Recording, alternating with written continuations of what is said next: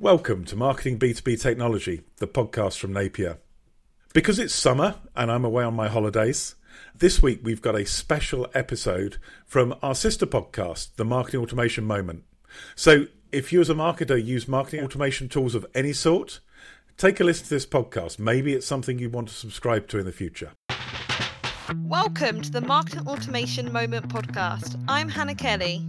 And I'm Mike Maynard. This is Napier's podcast to tell you about the latest news from the world of marketing automation.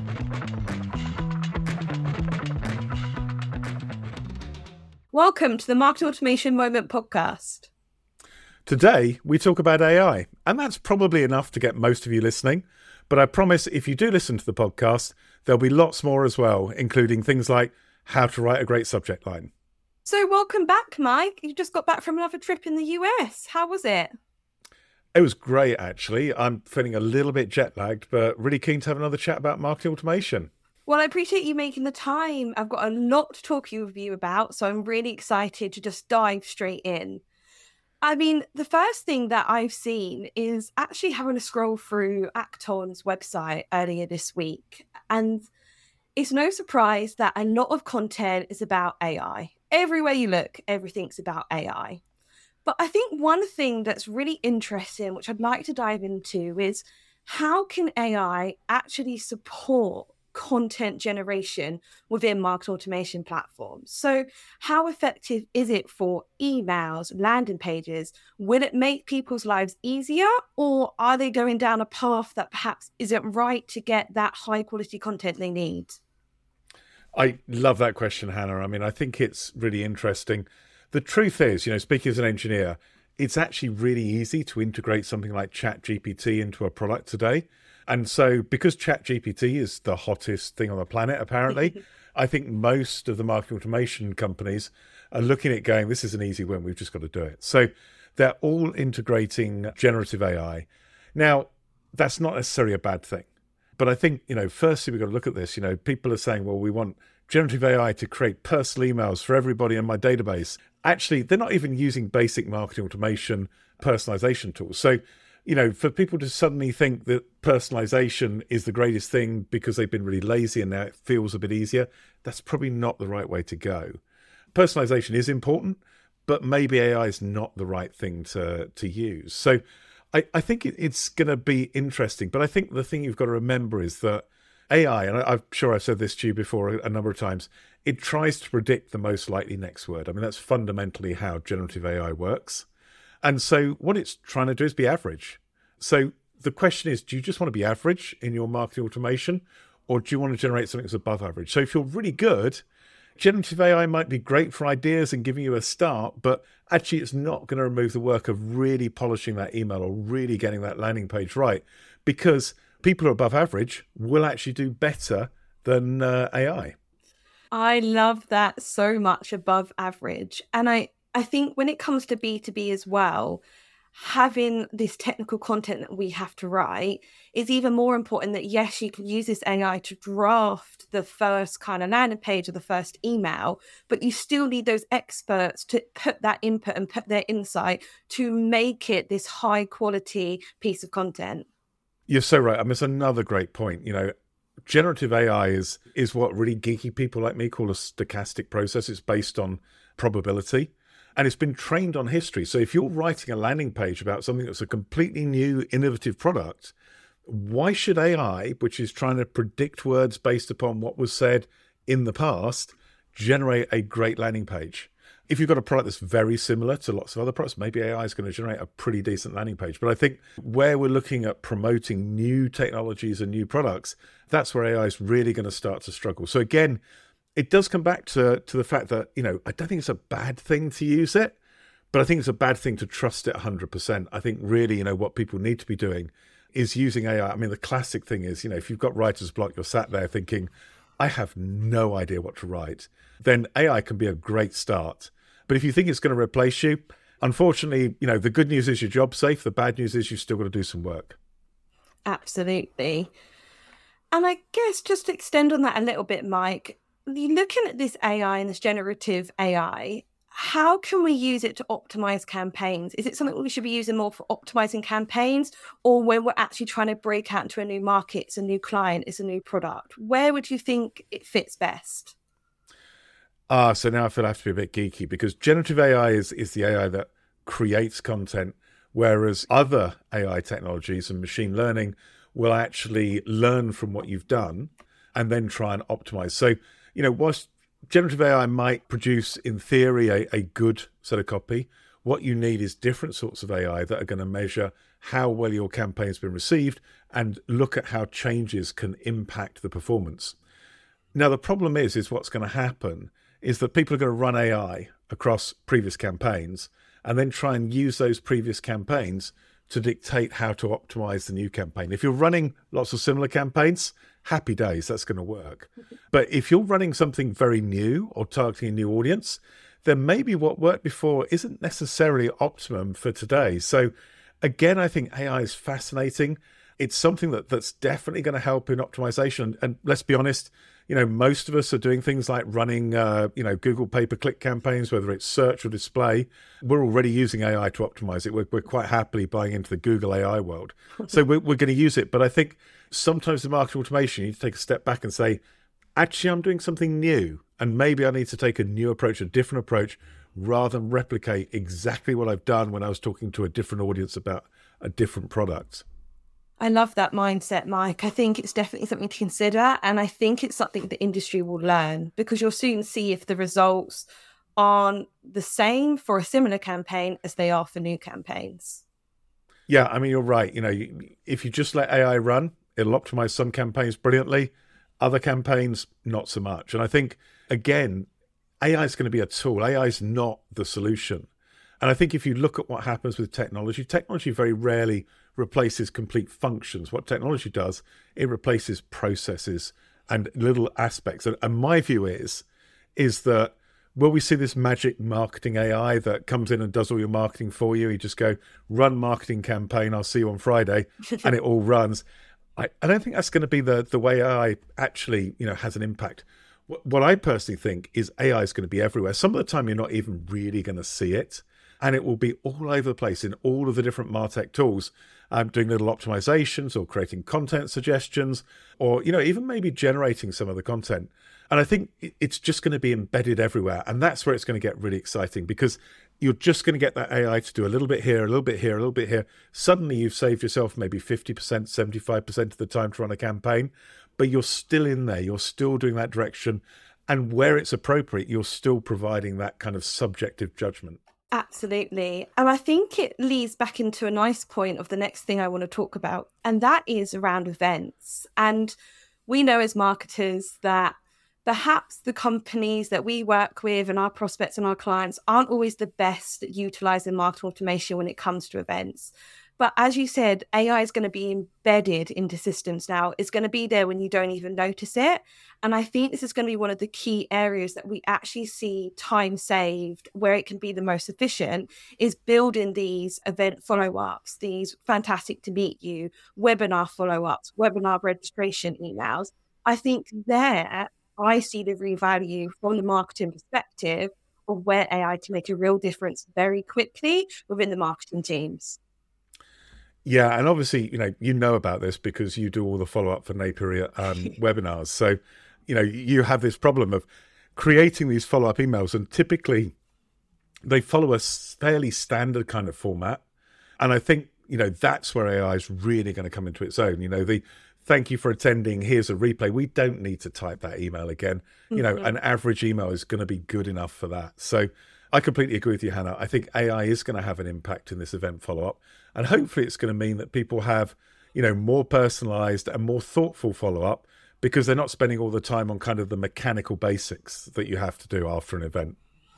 I think the key thing there, Mike, is thoughtful, because marketers can sometimes be let down where they're rushing, they're just doing these bland kind of mass emails. But we know that personalization makes a difference. And if you can utilize tools to make that difference, and especially I think events have come back. I mean, I was in a meeting on Monday and we were talking about how we couldn't believe the attendance at the events, B2B or UK across the globe. And I think as the world kind of still goes down that events route, it's just going to be amazing to see the kind of follow-up that comes from being able to utilize these tools, and then also the return of investment from these events, because they've been able to do this real personalized outreach with not a lot of effort. Yeah, I think you're right, Hannah. I mean, if we look at what's happening, there's real evidence people want human-to-human contact. They want to see people's personality. It's something that's talked a lot about in B2B. And you get that at trade shows. You get to meet people. You get to feel their personalities.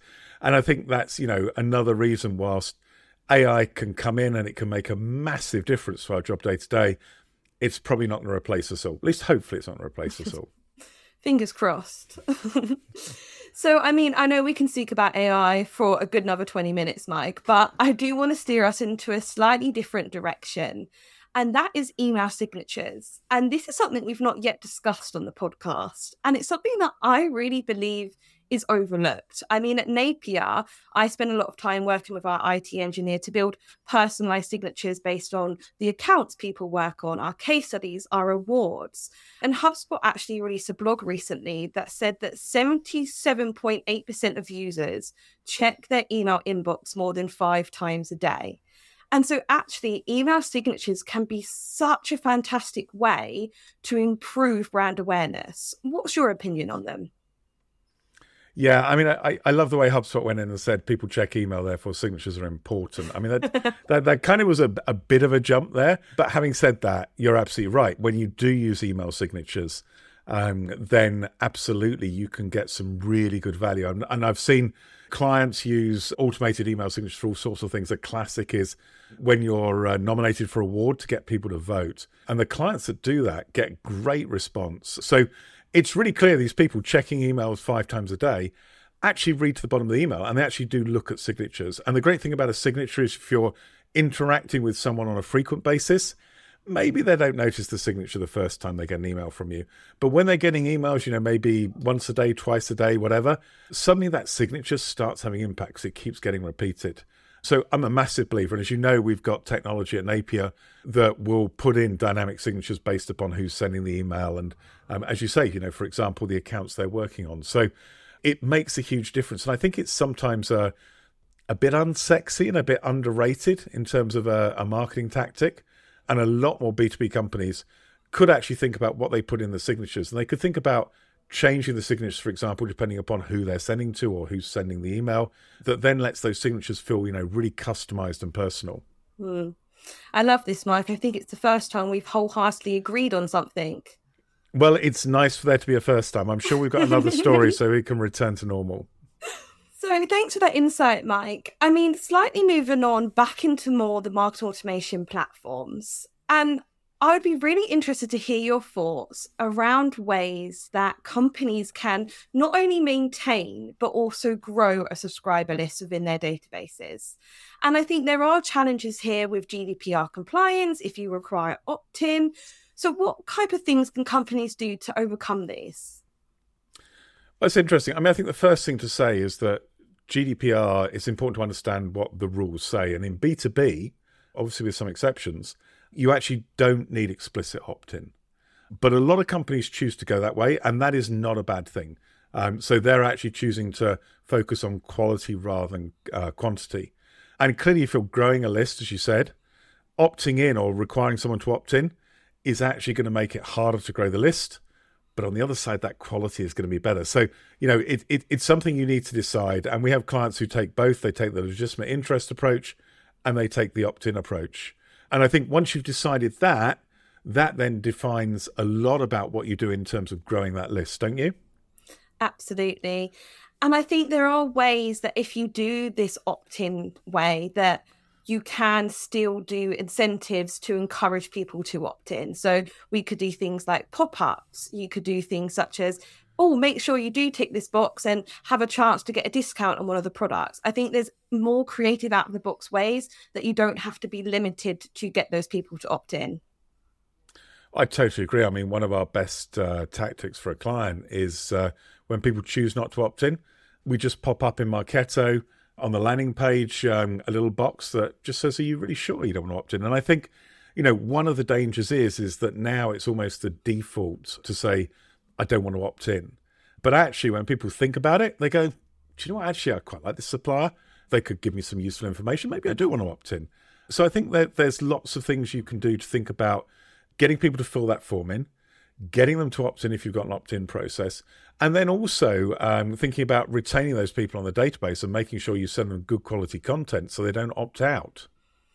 That's such a good point. The growing is as important as it is maintaining, and you have to engage these contacts in your database, and you have to provide that high quality content to prove that they've made the right decision. Exactly. And I think, again, this is something that's really interesting because, some clients will gather more data than others. And the more data you can gather about the people that you're mailing, the more personalized the content can be.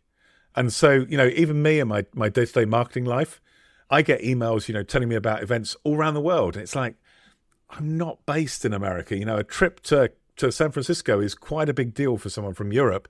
And I really don't care about this event because I know you're running an equivalent one in London, and that's much closer to me. But clearly the person who's captured my name hasn't captured the country I'm based in. So they're sending me information on everything.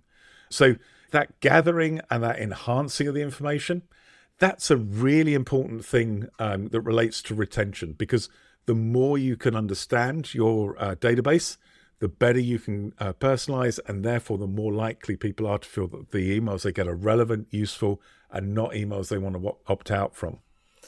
Absolutely. And it's quite easy to do because the forms within all marketing automation platforms have the capability to do progressive profiling. So it's really easy to gather that information. It doesn't have to be a difficult task. You're so right, Hannah. I mean, progressive profiling is a marketing automation superpower that, I think most people use to some extent, but often is underrated. And clearly what you want to do is you want to try and keep gathering more and more information, not because, you're some kind of, freaky obsessive collector of data or wanting to go and spy on people, but because you want to actually send more relevant content. And the other thing to remember is you don't actually just need to use forms to do that. You can actually use behavior. So look at what people are clicking on. If you've got a recipient that only clicks on content that relates to events in the UK, at some point, you're going to hope that sensible marketers are going to say, I'm going to make a guess this person lives in the UK and I'm just going to send them content around events in the UK. And then you'll reap benefits because you'll get much more engagement. Your emails will be much more effective, and also people will be much less likely to opt out. Absolutely. And I love that it's the marketing automation superpower. That's the only way I'm going to describe it moving forward. So I'm just conscious of time, Mike. So I do want to move on to our insightful tip of the week. And this week, I really wanted to talk about subject lines. Now, subject lines are so important within emails and within ebooks, within ads, everything like that. But if we focus in on emails, how do you think different subject lines make a difference in engagement rate? And what are some of the best subject lines that have made you open an email? I love this question because there's so much focus on the minor things and so little focus on the things that really matter. So you'll read endless studies that have analysed, the optimum number of characters in the subject line, or, people talking about you should use title case rather than sentence case. So you have a few more capitals to make people open. And the truth is these make a difference, but the difference is really tiny. What really matters is something people care about. And I think the interesting thing is subject lines are important, but from addresses are very, very important too. And I mean, I've had emails where I know I open it because it's the from address. It's got nothing to do with the subject line. I mean, do you see the same thing?